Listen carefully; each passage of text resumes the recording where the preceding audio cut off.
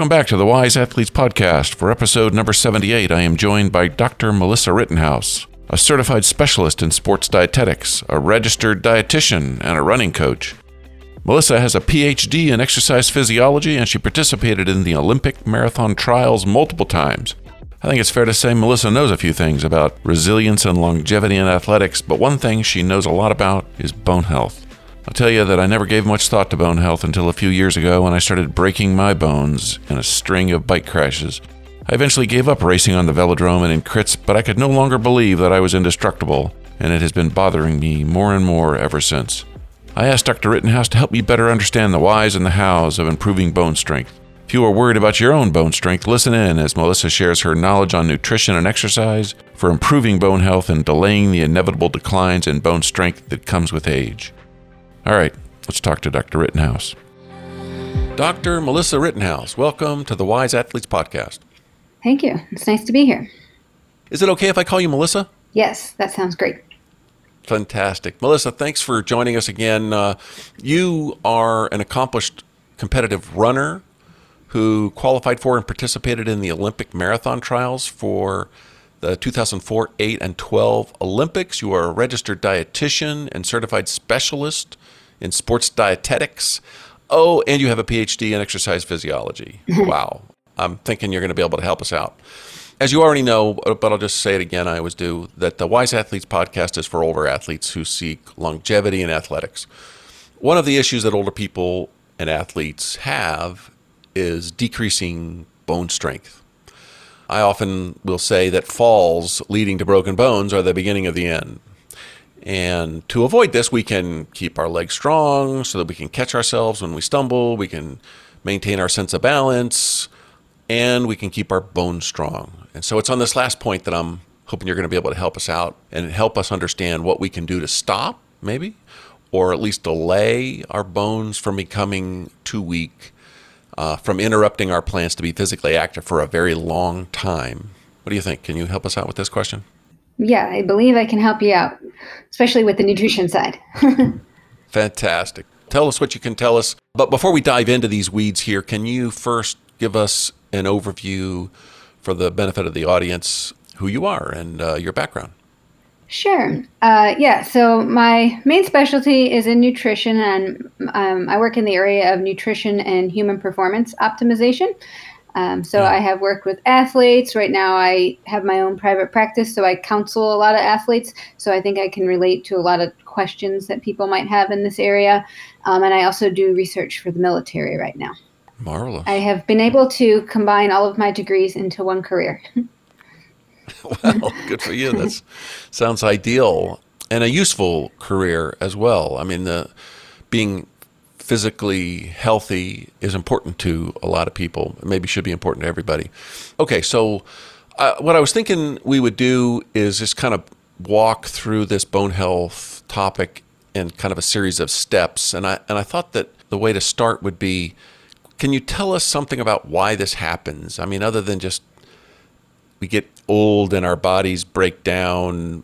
I don't even know what that means exactly, but what is happening? Why do our bones seem to get weaker as we get older, and actually are getting weaker as we get older? Yeah, there's a lot of different reasons. I can only speak to the nutrition reasons, but I will say a couple big things to consider are that our bones are developing in the younger years. So if we don't take care of our bones when we're young, like teenagers, when we're not really thinking about nutrition and our future, it actually, if you don't get your bone density as high as possible during that time, you may not suffer any consequences then. However, later in life, you may. So the best thing I can say is talk to the children, grandchildren, everyone below you, to make sure that everyone is following a healthy lifestyle and not following fad diets or different things like that. So from a nutrition standpoint, it is important that we learn how much to eat, what to eat, why to eat, and we start at a young age. So because that puts us at a better spot later in life. So, if it's too late for you now, there's still things that we can do. But I guess what I'm saying is that let's start educating people a little younger so that they can go longer and farther, and we can continue like we are in America and other countries. Just in general, sports are always getting better, right? Athletes are always finding ways to improve. So I think we owe it to other younger generations to take what we've learned and from our successes and failures and learn how to, or teach them how to do better, right? So from a nutrition, So from a nutrition standpoint, first and foremost is make sure that we're learning those things at an early age. Also, we want to make sure that we're not doing anything drastic, and this could go in regards to nutrition or physical activity. So a lot of things that I might talk about today are somewhat basic, but making sure you're getting enough calories, making sure that for a variety of reasons, but if you're in a caloric deficit, it could put strain on your bones and your bones could break down. And whether you did that younger or older could be negative to your bone health. And then in addition, there are certain vitamins and minerals that help with bones. And if you don't have enough, if you're low in, say, calcium or some of these other ones, you actually end up leaching more calcium from your bone, and your bone, I'll say, deteriorates more quickly. So there are things to consider, but I think I can keep it pretty basic and help people figure out things that they might be able to do to help with their bone health. Well, good. So if I understand it, then there's like two parts. One is when you're young, get your bones really strong, and then do what you have to do to keep the decline in strength to be as low as possible for as long as possible. Yeah. You want to get the highest peak bone mineral density as possible, so that when you do start to lose bone, because as we age, we do gradually start to lose bone, and you want it to be gradual. You don't want anything really drastic or anything like that. So yeah, it will be helpful if you start at an early age. Okay, good. So the second step that I wanted to go through would be this business of, well, how do we know?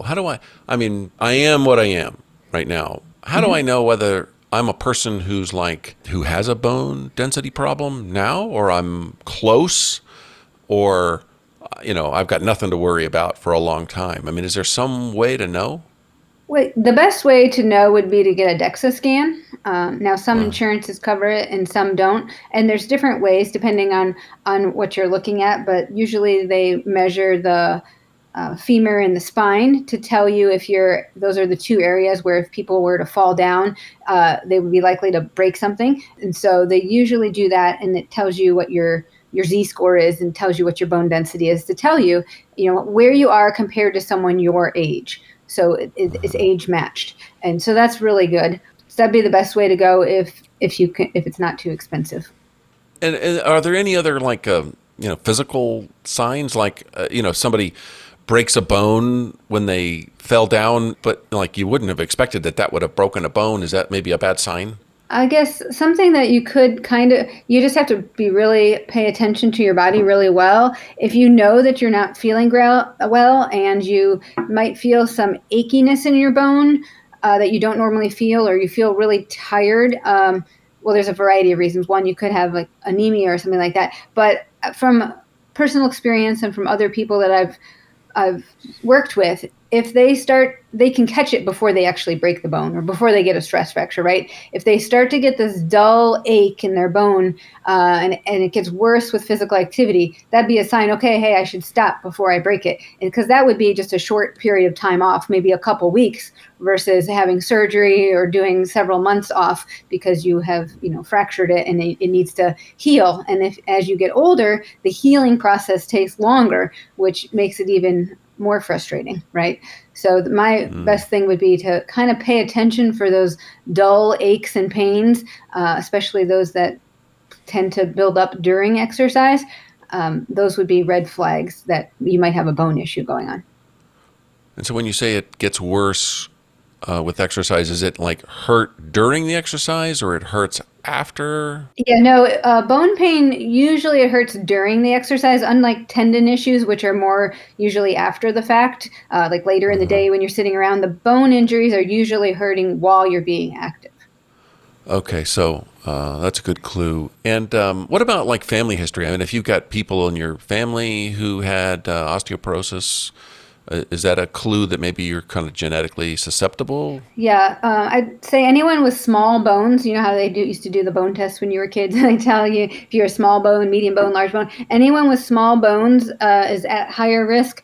There is family history. If you have a family history of osteopenia or osteoporosis, that could be a risk factor as well. But again, it depends on what your nutrition and your physical activity was like. Also, people that have more body fat, I'm talking like obesity, over time that actually breaks your bone down.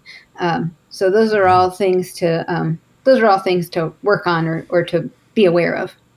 And what about hormonal things? I know that women go through menopause and then they lose their source of estrogen, and I understand that estrogen is really a key for bone health, and that seems to be related also to men. Maybe with low T, isn't testosterone maybe the source of men's estrogen? Anything there?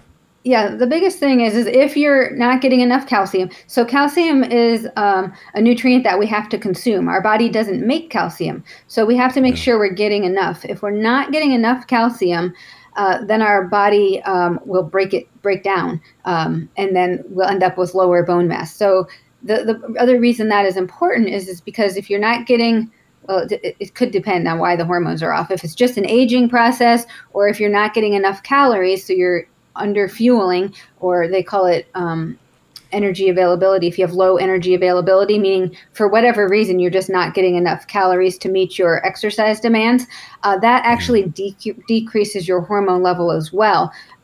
Regardless of the reason, once your hormone levels decrease, it does cause the calcium to be leached from the bone, which is not what you want. So you're trying to build bone up, right? But also there's this other factor, whereas if you're not eating enough or not eating the right nutrients, you're also actually leaching calcium out of your bones at a faster rate. So we want to try to avoid that as well. During menopause, women always, estrogen does help to maintain the bone mass, but once you don't have that, it can also start to decrease more rapidly. So the main thing there is to try to make sure you're getting enough calcium and enough calories throughout training. Is there anything that would be particular about like older athletes? When we get older, we recover more slowly, and if we're not cross training, then maybe we're not but we're doing high impact work. Maybe our bones, I would assume, adapt and repair themselves more slowly than a muscle would. So your bones, if they're getting damage, and I assume that they do, they need time. Anything there? Yeah, I'd say the biggest thing there is not doing anything too drastic. As I mentioned at the beginning, with diet or with exercise, sometimes people get really gung-ho, say in the summer or things like that, when the weather turns nice, they want to hurry up and they want to increase their speed, and they want to increase their long runs or their other. So if you increase too quickly, whether it be intensity or duration or both, particularly if you increase both too quickly, you're putting too much strain on your body. So the biggest thing you can do is always progress slowly and don't do anything drastic. The same is true with nutrition as well. But as far as your bones can recover if you've taken care of your body, if you have enough muscle. But if you had an off season and then you jump in too quickly, your muscles and your tendons are not really ready. So that could also put too much strain on the bones and the other soft tissue as well. And then you can end up with an overuse injury just because you progress too quickly. So that would be the biggest factor. Also, if you have good bone density, you're less likely to suffer from some of that. But as you get older, if your bone is more porous, so say you have osteoporosis and osteopenia, or you didn't know it, unfortunately, you could increase and you didn't think much about it, and you could end up doing something to hurt yourself because your bone is more porous at that time. So it'll just break a little bit more easily. So the goal is to try to stay healthy, keep the bone mass by keeping muscle mass, right, early on, and early on is 50s, right?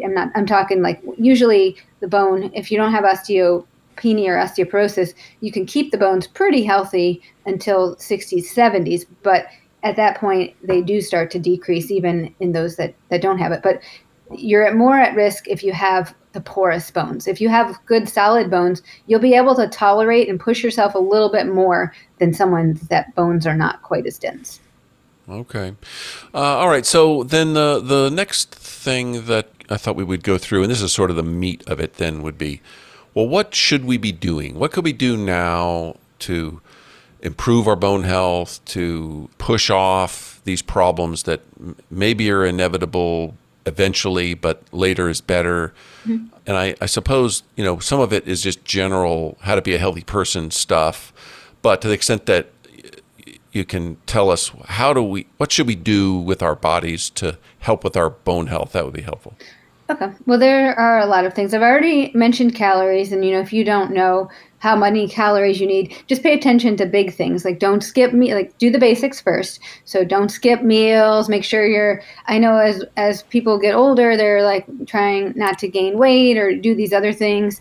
And so they're skipping meals, or people are busy. So first and foremost, try to figure out, whether you talk to a professional or you track your intake or whatever, try to figure out if you're getting enough to meet your needs, depending on your activity level. And then from there, we get into the macronutrients. Well, go ahead. Before we change gears on that, because there are people, me included, who would like to lose some weight. Yes. And so, when I want to lose some body fat, but I want to keep my muscles, mm-hmm. there's some protocols that I can follow for that. I can up my protein intake, and I can do some resistance training while I'm in a calorie deficit, and I'll hang on to more of my muscle than I would have otherwise. Is there anything like that, a parallel for bone health? Well, that approach still works. The only thing I would caution is that you have to do it slowly. If you try to lose weight too fast, then you actually lose muscle, which is more dangerous, right, than losing the fat. Your goal is to lose fat. So I'd say most people, the goal would be to lose 1 to 2 pounds a week. Females closer to 1, males closer to 2 pounds. It depends how much you have to lose overall. But I would say keep it in a small caloric deficit. That protein does help. Well, there's a little bit of mixed research on that now, but overall, if you do have protein, it does help to retain some of that muscle mass, so that you don't lose. Your goal is to obviously keep the muscle mass and lose the fat mass, right? So that protein is supposed to help maintain the lean muscle mass. So you do need. Does it help maintain the bone too? Yes. If you can maintain muscle, you are also maintaining bone. Because the muscle pulls on the bone, right? So that's how you strengthen your bone, is if your muscles are working. So I don't want to say the more muscle you have, but it's true. The more lean muscle mass you have, the more likely your bones will be stronger, assuming there's nothing else going on, any medical conditions. So yes, it is true. You do want to be lean, because if you can be lean, then there's a lot of different reasons why your bones are actually stronger. Okay, great. Well, I'm sorry I interrupted you. You had talked about not losing weight too fast, mm-hmm. And otherwise making sure that you're eating enough, and then you were going to tell us some more. Yeah, well, I was going to break it down. Then I can talk about the macronutrients, which we already pretty much discussed. I don't have to really tell you. There's nothing specific about carbohydrates and bone health, other than for the most part, depending on what type of sport you're doing, the carbohydrates will be the fuel source, and you break them down quickly. So I don't really think there's a need for anyone to be restricting carbohydrates.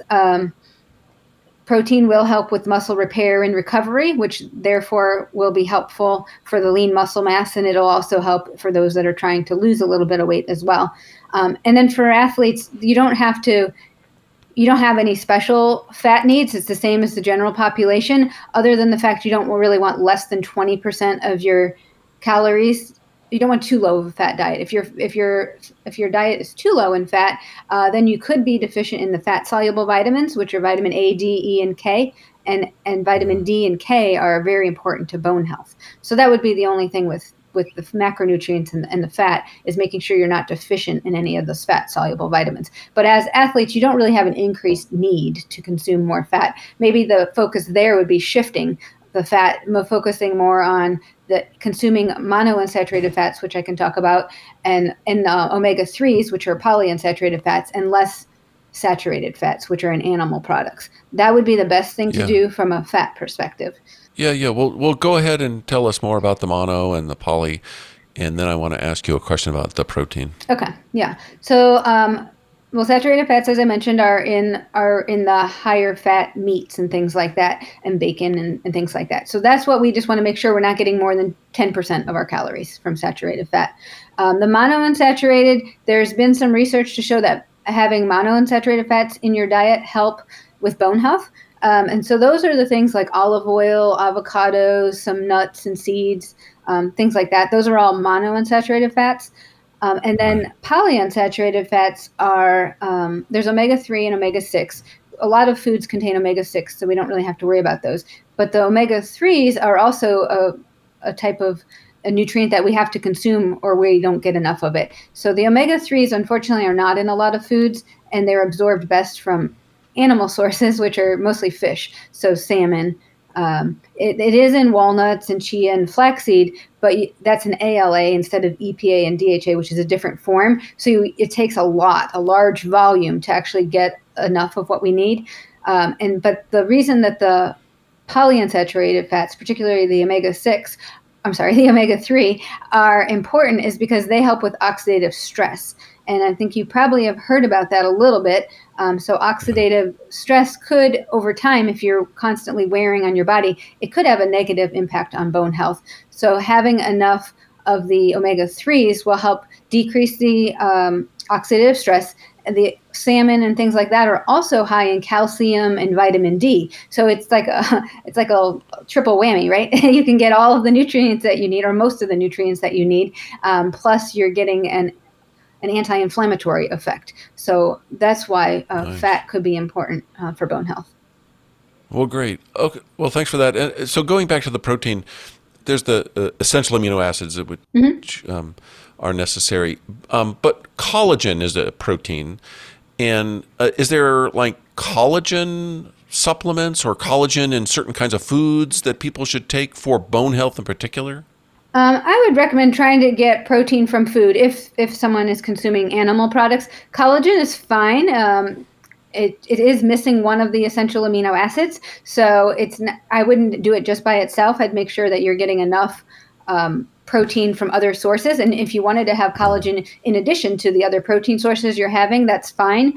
It could be helpful for recovery. There's not a lot of research that I'm aware of on collagen and bone health per se. There's a lot of research on collagen and soft tissue.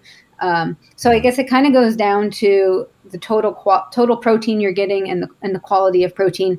And by quality of protein, you want to make sure that you're getting enough protein, and you want to make sure you're getting all of the essential amino acids. But the body's pretty magnificent. As long as you're getting enough throughout the day, your body can adapt. It doesn't have to be like set times. Now, there is some research to show that if you spread your protein out throughout the day, so say like 4 or 5 times throughout the day, you actually could absorb a little bit more of it. So it could help with the lean muscle mass a little bit more, help with the building of the muscle and the repair of the muscle, versus eating, say, 90 to 100 grams of protein all at one time.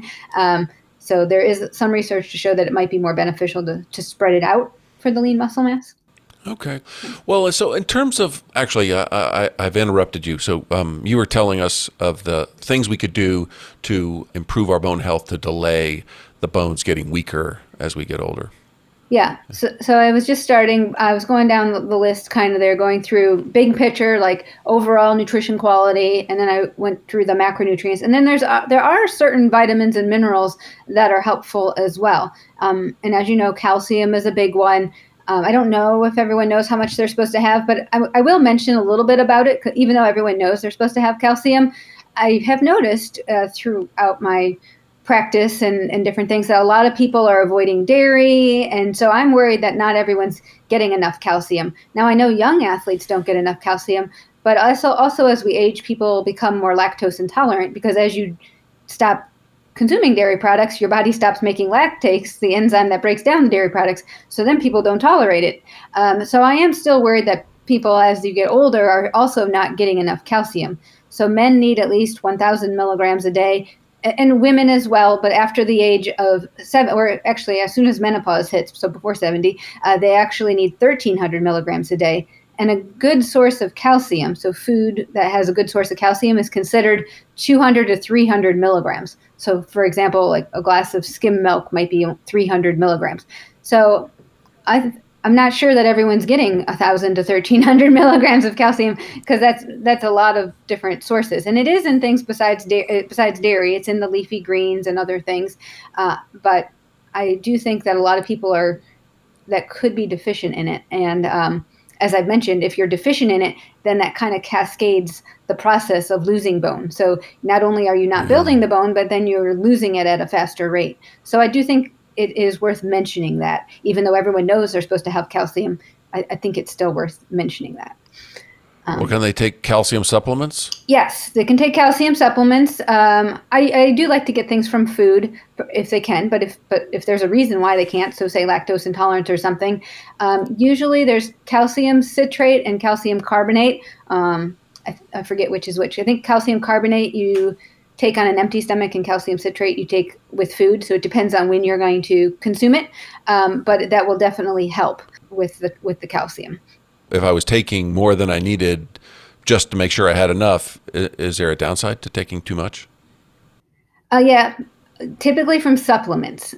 Maybe not necessarily from food, but if you take a high dose, too high of dose of calcium, then yeah, you could. It could be more detrimental than harmful. You could be ending up like having calcium deposits or leaching calcium to bone. But it depends also if you're having a lot of vitamin D. So if you're having a vitamin D, you're actually helping with the absorption of the calcium. So it's kind of a double factor. But yeah, I'd say it's more of a problem from supplements than from food. You can have too much from food and your body would know what to do with it. But the problem with the supplements is that sometimes there's mega doses in supplements. And so you want to try to avoid that. Oh, good to know. Okay, well, let's come back to supplements. Is there anything else that you were going to tell us? I was just, as I started to mention, vitamin D is important, and a lot of people already know that they might be vitamin D deficient. And so there's different guidelines for vitamin D. The Institute of Medicine says it's about 20 nanograms per milliliter. So even if you go to the doctor, it might say normal or below normal or whatnot. But the Endocrine Society is a little higher at about 30 nanograms per milliliter. And athletes in general need to be on the higher end. They're thinking 30 to 40 nanograms, which might be considered, it might not be considered deficient based on the normal blood panel. It might be insufficient or something like that. So it's just worth knowing. A lot of times, though, people are already taking vitamin D just because their doctor wants them to or other reasons. But I would just say you're looking to have a little bit higher level of vitamin D if you're really active. Now, if you're outside, like on the bike or doing something for several hours a day, you're probably fine. But I have seen over the years, usually a little bit higher level of vitamin D, less risk of stress fractures and fractures. So I usually look to see that they're 30 to 40 nanograms per milliliter. Is this a standard item on a blood panel? Because I don't think I have ever seen a vitamin T test on any blood test that I've ever had done on for a physical. It might not say vitamin. It might say 25 OH in parentheses D, which is the blood marker that they use for vitamin D. So it's considered hydroxy vitamin D, or it might say hydroxy vitamin D, but it usually says like 25 OHD. And is it standard? It's not on a complete metabolic panel, so they might have to do it separately. A lot of times it is extra, actually, yes. All right. So anyway, it's something to ask your doctor to include if you're wanting to know how are you doing. What else? And I guess as I mentioned, for vitamin D, there's not a lot of sources of vitamin D, but the sunlight has it. It is also in egg yolks and is in salmon, as I mentioned. It's in fortified foods, so some of the fortified, so it's in milk. It might be in fortified orange juice, things like that. So again, I'm always trying to look for the food first approach. Sure. Other than that, let's see some other minerals. Potassium is another mineral of interest. The best thing I can say, if you want basics, is obviously make sure you're getting enough calories, make sure you get the macronutrients, and then make sure you're getting fruits, vegetables, and whole grains, because they have all of the nutrients that you need. So we've already talked about calcium and vitamin D, but then there's potassium and magnesium are also really important for bone health. And all of these things are in fruits, vegetables, and whole grains. So it's important that people are just sticking to the basics, but also knowing the why. So a lot of times you're like, yeah, I know I'm supposed to eat fruits and vegetables and whole grains, but if you know the why, particularly in relation to bone health, then it might be a little more easy for you to implement it because you can relate to it a little bit better. So for potassium, they actually say you need 6 to 9 servings of fruits and vegetables a day, which is a little bit, probably a little more than what the general guidelines are. But if you want to make sure you're getting enough potassium, that would be good. And it does just help, again, with the calcium and making sure that the bones, what it does is it prevents or decreases the urinary excretion of calcium. So if you're not getting enough of these vitamins and minerals, you could just be excreting calcium at a faster rate. So what it does is it helps to decrease the excretion of calcium.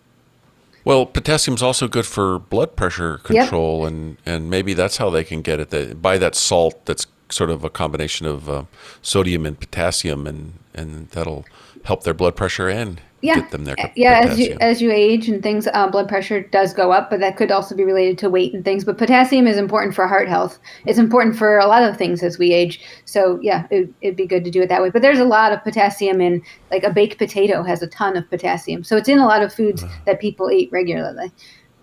Okay. So yeah, that's good. So what else then? Magnesium also, which again is in the fruits, vegetables, but it's another one that can help contribute to the bone strength. It also is important for protein synthesis and developing of the muscle and nerve functions. So that's also really important. Usually people can get enough, well, there's different theories on this, but usually people can get enough magnesium, but that's, again, if they're eating the 6 to 9 servings of fruits and vegetables a day. So not everyone is doing that, but in general, that would be another one to consider. Yeah, 6 to 9 is a lot. I'm guessing almost nobody is doing 6 to 9. Yeah, but keep in mind that portions are small. Like, for example, a half a cup is a serving, or a piece of fruit the size of a baseball is a serving. So the serving sizes are small. But yeah, I'd still agree that most people probably are not doing that. All right, well, so what else? Decreasing the rate of decline in our bone strength. Another thing to pay attention to would be iron. I guess this would be more important for probably the women that are menstruating. Men, if they've increased their activity pretty quickly, because if you end up with anemia, or if you're someone that has a history of anemia, you're more likely to have lower bone density. So keeping your iron stores up are really important also to help with the bone density as well. So I would imagine most people would know if they've had anemia or not. As women get older and they do not have a menstrual cycle anymore, that eases up for them. But men also have anemia. It's usually, it depends. Maybe they're not eating red meat, or they're not eating a lot of sources of iron, or they increase their activity. When you increase your activity pretty quickly, you have this short period of time where your iron levels are low. They call that like a pseudoanemia typically, but in some cases it might stick around for a little while. So it is important just to make sure that it's not low, just because you don't want to have any other reasons why. And iron's obviously it's in the red meats, but it's in beans and lentils. It's in some of the leafy greens like spinach and some of the fortified cereals. It's not in a lot of things, but it's a lot of the fortified things or some of those. You just have to be aware of what it's in, because I guess what I'm saying is it's not, some people could go and not eat iron if they don't eat those types of foods. They could eat a low iron diet. And other than that, the other nutrients of concern, as I already mentioned, like the fatty acids, the omega-3s, in addition to the omega-3s, the antioxidants, vitamins A, C, and E, are also important for the same reason. They help defend against the free radical damage, which happens from exercise. So free radical damage can occur if you have too much inflammation. So say you have high cholesterol, or you have a chronic disease of some form, there's usually an increase in free radicals. But also, if you exercise a lot, you could have this increase in free radicals. And what that does is it causes oxidative stress and could damage the cells in your body if you don't have all the right nutrients to help get them out. So the omega-3s and those antioxidants, vitamin A, C, and E, they help to bind to that and get it out of the system. So therefore, they're kind of a protective mechanism for our bones. I see. A recent thing that I've heard about that, since you mention it, is how they say, oh, don't have antioxidants. while you're exercising, because that'll reduce the adaptation you get from, Yeah. I mean, is that like a minor thing to worry about, or is that real? And is there like, just wait 3 hours, or, Yeah. what do you say? It is. I actually have heard of that, and it is somewhat real. Now, I would say they do say that you can have the antioxidants before exercise. What the purpose behind it is you don't want to be taking high doses of antioxidants like supplements right after, because then you're delaying, or I guess delaying your body's response. So your body has a normal defense mechanism, and it's trying to take care of this on its own. And if you give it a high dose of the antioxidants, it's kind of like stopping your body from doing its natural thing. So I would say it's okay to have the antioxidant foods, but definitely don't have any supplements or anything within a couple hours after. But if it's part of your normal routine, it will be beneficial. But they just don't want you to take the goal is not to go take a bunch of antioxidants right after you finish exercise to help yourself, because they're saying in the long run it may prevent your body from doing its natural thing. Right. Okay. Were you at the end of the list of things you wanted to tell us? I think so. The only other, I did mention the fat soluble vitamins. I didn't mention vitamin K yet. So vitamin K is, so it's one of the fat soluble vitamins. So if you're low in your fat intake, you could be low in it. It is in a lot of the leafy greens. So again, if you already are doing everything that I've just mentioned, like having the kale, spinach, broccoli, things like that, you're probably okay. But if you have any heart things, or if you're taking blood thinners like warfarin, Coumadin type things, your vitamin K, it could take some of the vitamin K out of your body, and that could lower bone density over time. So some people might be on blood thinners for a long period of time, and that could actually be something that you should maybe talk to your doctor about. Be like, and I know that they don't tell you to stop taking vitamin K when you're on those, but if you're on a high enough dose, it could be taking some out of your bones and could increase the breakdown of your bones over time. So that, and they have new medications out there now, and I think that's why, that's one of the reasons why. So that's just something for those that might be taking a medication like that. That'd be something to consider if you're worried about bone health. Yeah, well, that's what we're talking about here. Yeah. Well, fantastic. So let's go back to this topic of supplements.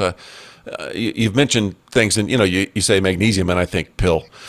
Calcium, and I think pill. And what you mean is food. Eat food that has these things in it. Mm-hmm.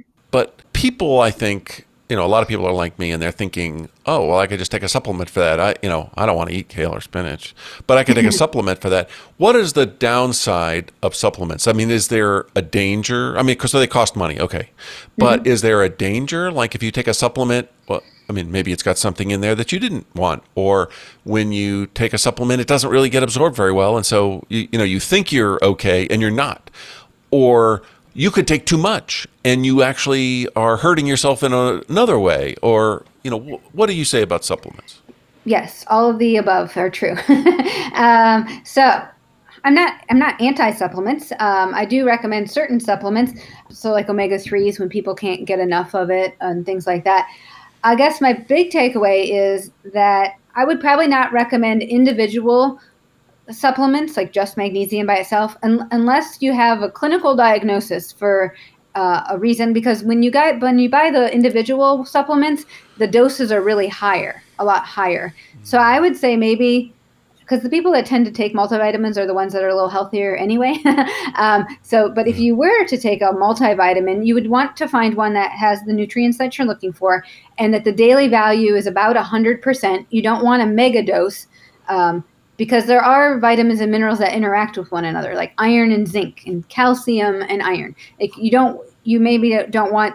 So you might be looking at one and being like, well, this one has iron but not calcium, or this one has calcium but not iron, or the dose might be really low on one of them, and that's because of the interaction between the different nutrients. But if you were to take one, I would say probably take a daily vitamin, but make sure the daily value is not really high, not a super dose. So look at the daily value and just to be around 100%, not too much over that. The other thing you can do is to look for that USP symbol, because what that means is a third party has come in and evaluated it and said, yes, you are actually getting what you're paying for. Everything that's on that label is in there. If it's not USP certified, and that's that USP letters with the green circle, if it's not USP certified, you actually have no idea if you're getting anything that's even on the label.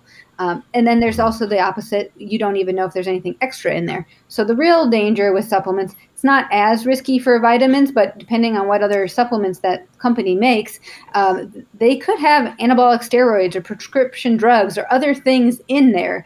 The FDA does regulate supplements, but not the same as drugs or foods and things like that. So only after negative side effects have happened and enough people have reported it, do they actually investigate it, and then getting it off the market is even harder at that point. So those are usually more the sports type supplements, even sometimes protein powder, which are all pretty basic, but you got to see what other products those companies are making. If they're making weight gainers or weight loss, a lot of times the weight loss supplements or testosterone boosters, a lot of times they have prescription drugs or anabolic steroids or other things in there, and they're not listed on the label.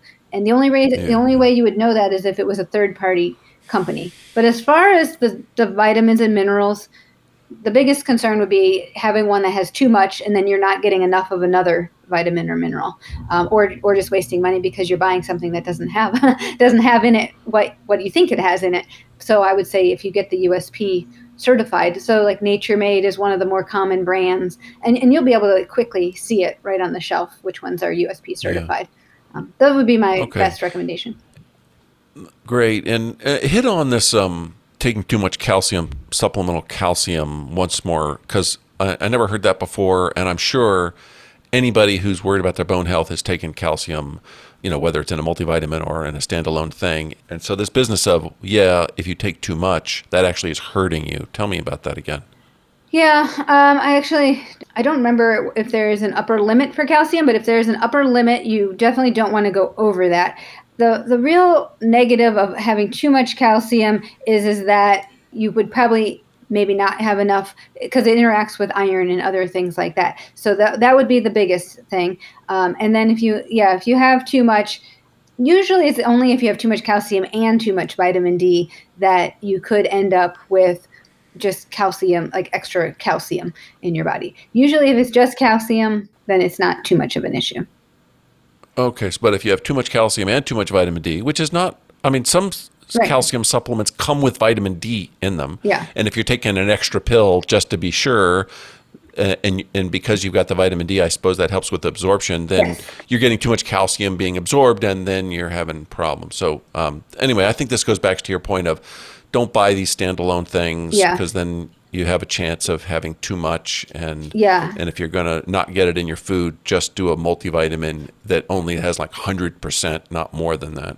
Yeah, and I just actually looked up the upper limit for calcium, and for younger people, it's 3,000 milligrams a day. For the 50 and over, it's 2,000 milligrams a day. So yeah, if you just keep it closer to what the recommended amount is, that would be best. All right, great. And so what about exercise? Is there things we can do to help with our bone health exercise-wise?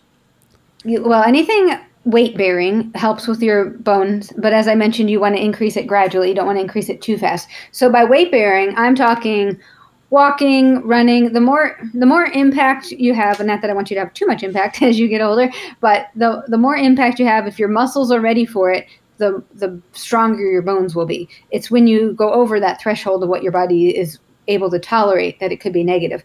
But things like walking, running are all considered weight bearing.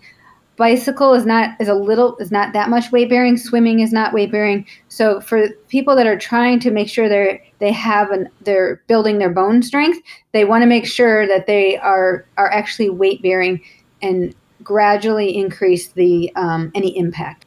So how often, like once a week or twice a week or once a month? How often do you need to do this weight-bearing impact stuff, which I guess could just simply be walking? Mm-hmm.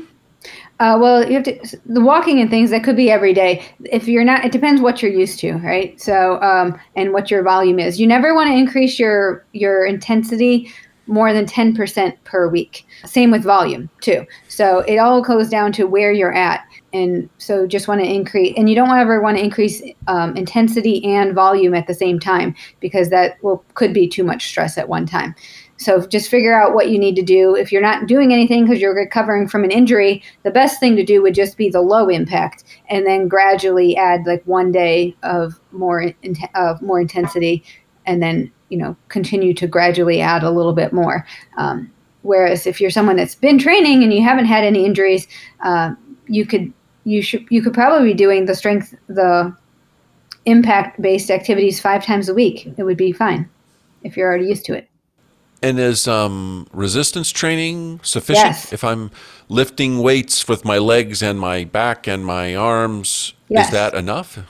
Yes. Strength training is definitely weight bearing. And that, yes, anything that you can do to, basically, if you think about it, anything that's requiring your muscles to work and build and get stronger is also strengthening your bones.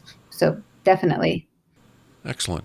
All right. So the last thing I had on my list here was I was just wondering if there were any sort of commonly held beliefs about bone strength or helping bone strength, or myths that really are not true. Maybe they're dangerous, or maybe they just don't help at all. But, like, for example, I heard that eating an acidic diet will cause your body to leach calcium from your bones. I mean, that sounds crazy to me, but is there any truth to that? Yeah, no, the body responds to foods differently. So depending on what they're talking about, like acidic foods, like fruits and vegetables, no, like citrus fruits, no, that's not. But maybe they're talking about something else. But no, I do not believe there's much truth to that. Another common thing that you might hear is that dairy is inflammatory.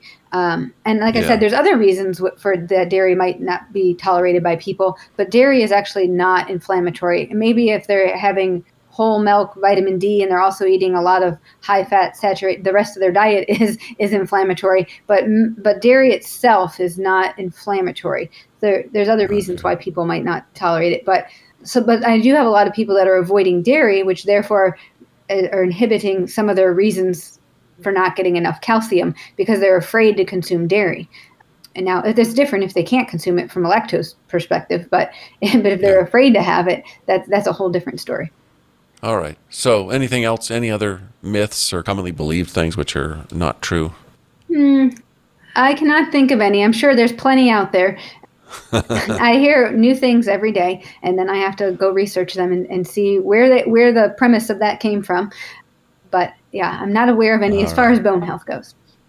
Okay. All right, good. Well, Melissa, your expertise goes beyond bone health, obviously. And before we wrap up, I want to give you a chance to tell our audience of older athletes anything else that we haven't talked about that you would say you would tell a friend. Yeah, these are additional things that you would want to do, would want to know. My best advice would be just do the basics, everything that we talked about today. A lot of times I have friends or people that come to me and they want to try a fad diet or the latest sports product or things like that. It's okay to try it every now and then, but you're gonna perform better and have a better health if you can do the basics. And a lot of people forget about that. First, get the basics down. Most people are not getting the basics down. So making sure they're getting all of the nutrients that they need, getting the right amount of calories, macronutrients, getting all those foods that we talked about. That's the best thing that you can do, and it will make you a better athlete as well. Fantastic. Great advice. Melissa, tell us how we can find you online. Sure. I have a business. It's called sportsandwellnessnutrition.com. You can find me there and send me a message if you had any questions. That'd probably be the easiest way. I'll put that link in the show notes. And are you on social media anywhere? Yes, but I'm not very good with social media at this time. I'm working. I'm one of those older adults. I'm working on my social media skills. We won't hold that against you. Anyway, so people can find you on your website and find out more information about you and how to work with you there. That's great. Melissa, well, thank you very much. This was very helpful to me and hopefully my audience as well. You have a great day. Thanks, you too. All righty. Bye-bye. Bye. Thank you so much for listening into my discussion about improving bone health with Dr. Rittenhouse of Sports and Wellness Nutrition. You can find more information about Melissa and her company in the show notes. And while you're there, you can sign up to take a free fitnesses practices assessment, send us a question to address on the podcast, see all of our episodes, subscribe to our podcast, and you can sign up for our newsletter. If you enjoyed this episode, please share it with your friends. That'd be a great help. Thanks again.